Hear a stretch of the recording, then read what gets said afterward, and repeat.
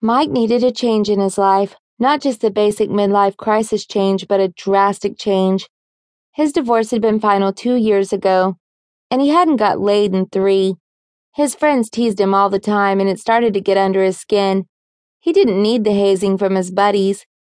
He worked a normal 9-to-5 job, and when he got home, he didn't know what happened in their marriage. He couldn't even remember if it was any different. One thing he had been thankful for was that there were no children.